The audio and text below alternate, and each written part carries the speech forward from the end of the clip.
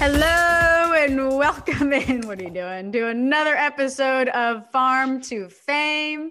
I'm Kelsey Wingert, trying to figure out what Peter Moylan is currently doing. Working on my framing. Okay, got it. That might not come in handy if they get the electronic umpire soon. But you know anyway. what's crazy? I was just thinking that exact same thing. I'm here spending all this time working on my framing, and in 2 years' time, I'm not even going to need it. So I'm going to just start. I'm going to start working on my hitting. We're spending all this time. Matty Mass, what are you thinking about Peter working on his framing down there? Keep it up. You got to have the mass to throw the gas, Matty Mass. Ooh, didn't know what we signed up for today. We're getting some. Was it bars? That's a t-shirt. Some bars. That's a t-shirt. Anyway, this is our third mini episode. We are covering to pick off. I'm in baseball mode. You're working on your pickoff. I'm working on my framing. We're fine. This is fine. Kick off our podcast Farm to Fame. We're going to be coming with some full-length episodes next. Today's episode I'm excited about. We're covering the Vandy Boys, where if you have logged onto Twitter, you've heard about them. We got Kumar Rocker, Jack Leiter, both right-handed pitchers out of Vanderbilt. Man, we were just talking. Might see those guys go 1 and 2 in the draft this year. Pirates have the first pick of the draft in July, followed by the Rangers, Tigers, and Red Sox. Peter, never have teammates been the top 2 picks. No, 1 and 3 a couple of times. 1 and 3 a couple of times, but never 1 and 2. I didn't realize the Pirates had the first pick. I should have probably looked that up. They'll probably just end up trading them anyway. So whoever they pick up, that was Pirates going number 1, baby. Pirates. They had Cole too. Yeah. Hey, can you name the last time it happened where teammates went 1 and 3 overall? Yeah. Okay. 2003, Bauer and Cole. 2003? Yeah. No, is it? Yeah. 2003, 2011? Trevor Bauer isn't that old. 2011. Yeah. But you're right with the names, and that's what counts. Garrett Cole, number 1 to the Pirates. Trevor Bauer, number 3 to the Diamondbacks. You know what the worst thing about that is? No. Tell me. Look at my notes. Look at my notes, sir. Is that all you got for this episode, Peter? No, and this. Oh. It's like, you got 2003 in there? I got 2011. Oh, okay. Yeah. I just wasn't sure where we got the 03 from, but it's fine. Look, I've been taking so many notes. It's just all running together now. You know, I keep talking about my notes. So it'd be really cool if they can go 1 and 2. Yeah. They're getting closer to doing that. They're both having incredible seasons so far. Let's start talking about Kumar Rocker, 21 years old. This dude is an absolute unit. Yeah. 6'5", 250. He's a junior. His dad played 24 games in the NFL as a defensive tackle, played college football at Auburn. Kumar also played. He played a little bit of football growing up too, yeah. Yep. He's currently ranked the number 1 overall draft prospect so far this season, 6-0, 0.73 ERA in 6 starts. Talk to me about him, Pete. The thing that impresses me the most about these guys both, but we're talking about Rocker right now, is just their stuff. Quite frankly, 2 of the best pitchers I've ever seen come out of college. And I got to be honest, I didn't pay a lot of attention to college baseball while I was playing. Busy, obviously, playing, but I'm obsessed with these 2 guys. And it's not like this is the first time the Vanderbilt has produced some pitchers. Obviously, there's the history of it. They got the Price and Mike Minor and Sonny Gray and Kyle Wright, and the list goes on and on and on. But what they're doing this year as teammates, I don't think's ever happened before. No, it hasn't. And the thing that I think I like most about Kumar is what he's done in the postseason and what he's doing in those games that really count. 2019, he was the College World Series most outstanding player. He went 2-0 with a 1.46 ERA in Omaha. And then he threw that 19 or 16? 19K? No. And the Super Regional versus Duke. It was the first no-hitter in Super Regional history. It was the first Vandy no-hitter since 1971. And like you said, you think about the pitchers who have come through, who you listed off there. You got Price, you got Bueller, you got Gray. So he's shoved in the postseason when everything's on the line. Career stats at Vandy through 3 seasons, 2.53 ERA, He's been good. He's been really freaking good. Powerful And fastball. it's not like he's not peaking at the right time either. I mean, the pair of them are just having years for the ages. In that no-hitter, what was the timeout thing that I'd seen replayed a few times over the socials where Duke tried to maybe ice the kicker or something where you have to, that they called like a long timeout and he's just standing there on the mound, just didn't break for a second and got back in there and finished the no-hitter. And then he came off the mound and he was, call another timeout or call another. I couldn't work it out. I need to go see that.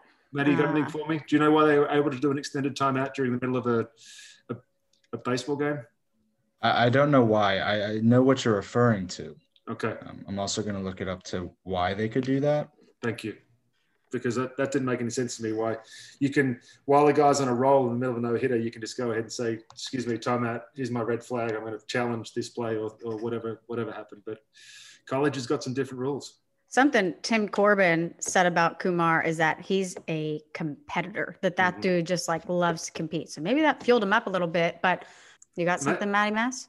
Yeah, in college, they have what's called an offensive conference, which is basically just a timeout that can be taken. And yeah, it was an attempt to ice Kumar and obviously didn't work. Let's try again. I don't like that. Just for the record, can we write that down? Maddie, make a note if you're making notes. I don't like that rule. Thank you. Got it. Okay, I'm not writing it. Are you? Got it, Maddie? Got it. Okay. So yeah, Kumar, like we said, absolute unit, 3 seasons at Vandy. He's expected to go number 1 overall, but that might change because of his teammate, Jack Leiter. Jack is not as much of a unit. He's like a medium unit. His quads, he said it weighs 195. I think each quad weighs 195 pounds. Have you seen his quads? No. Oh. Got some nice quads on him? Good quads. Big quad guy, Peter Moylan. Noted. Huge quad. So you'll note that, but you won't note that I don't like the timeout. Yeah. Into the quads. Okay. Who's his dad? You know his dad? No idea. Al Leiter. Obviously. That's all everyone's talking about. Yeah, I was trying to pick you up there because I was like, does he really know? Okay. No, I've seen all the footage of Al Leiter's no-hitter and then Jack Leiter's no-hitter and the comparison of the two sort of mirrored against each other, whereas one's lefty, one's righty, and they've got the same sort of mechanics. It's pretty amazing stuff, honestly. But you hear Al talk about pitching and growing up as your old man, I can see where he gets his poise from. I can see where he gets his ability from, obviously. But I feel like he's a guy that gets everything out of his mechanics too. A buddy of mine was actually at the Mizzou game when he like a couple of days ago or last week or whatever. So when he's in the midst of 16 straight hitless innings right now. So my buddy and his first 2 SEC starts, which is notable. My buddy was at the Mizzou game and he just texted me and he said, he is legitimately Walker Buehler right now. Ooh. So that's, I mean, if I had the number 1 pick in the draft right now, I do not know who I would pick. And if you had to make me choose, I don't. Yeah, Sharpie to your head. Who are you going with? I think I'm taking Jack. I honestly think just because Kumar. I just think he's closer to being ready. I think Kumar's got 2 pitches, right? He's working on a cutter. He's got a changeup that he throws occasionally, but I think pitchability and I think someone who could probably now. One thing that I do think about is that they're facing college hitters, right? Yeah. Is there going to be, and you can look at the stuff. Obviously, big league hitters are going to adjust to stuff way quicker than these guys in college would.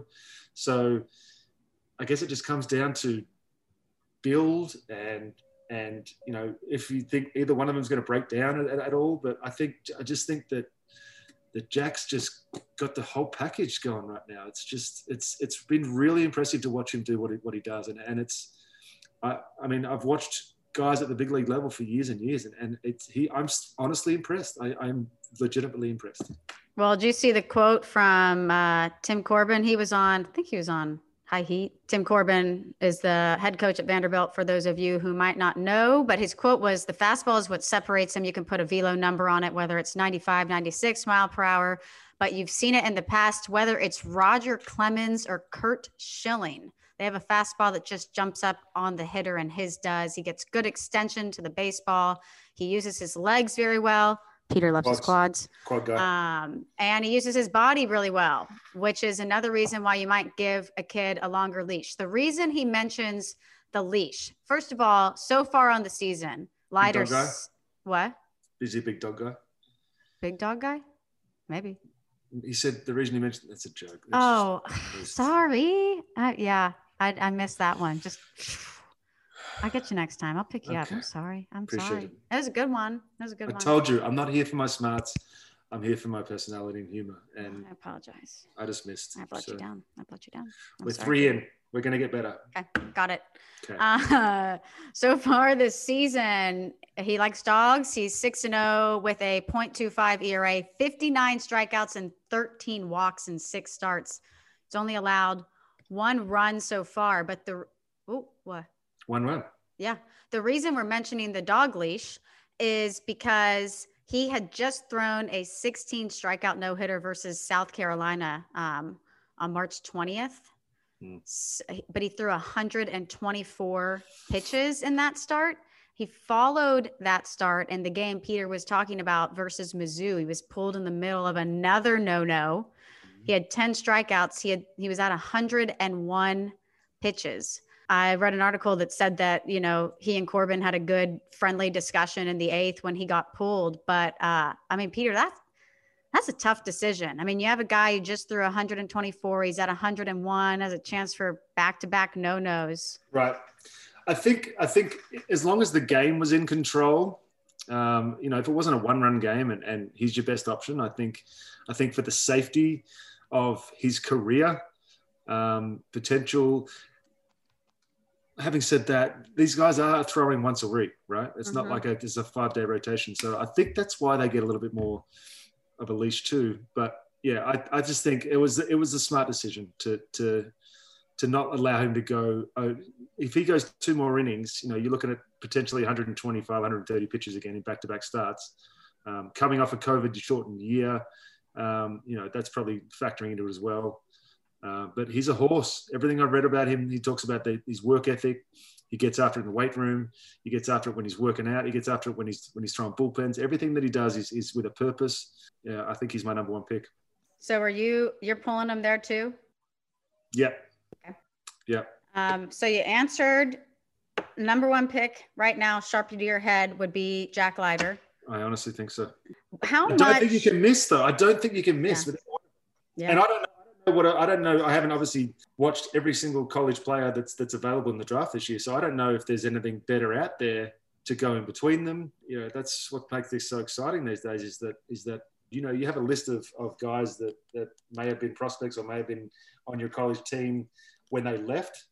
But depending on how hard they've worked during quarantine, they may have jumped a few spots in the top 100 college baseball players just based on what they did while they were stuck at home. So that's what makes this draft very interesting also is we don't know everybody that's out there, but I'm sure teams do. When you draft a high schooler, that the team's kind of more in it for a long term. You got to work with them a little bit more when they're coming out of high school. When they're coming out of college, you might see them a little bit quicker. So how much more advanced not only are these college guys, but guys for playing in the SEC and playing at Vandy where you're facing the top talent in college baseball? I think a lot of it has to do with the programs. It pains me to say this, but I think the college game was ahead of the MLB game when it came to analytics and pitch design and slow motion cameras. And I think Major League Baseball's learned a lot from these college programs. So especially when guys would come out of college and then they'd hit Major League Baseball and they'd be looking for what they had in college. So, and you see guys like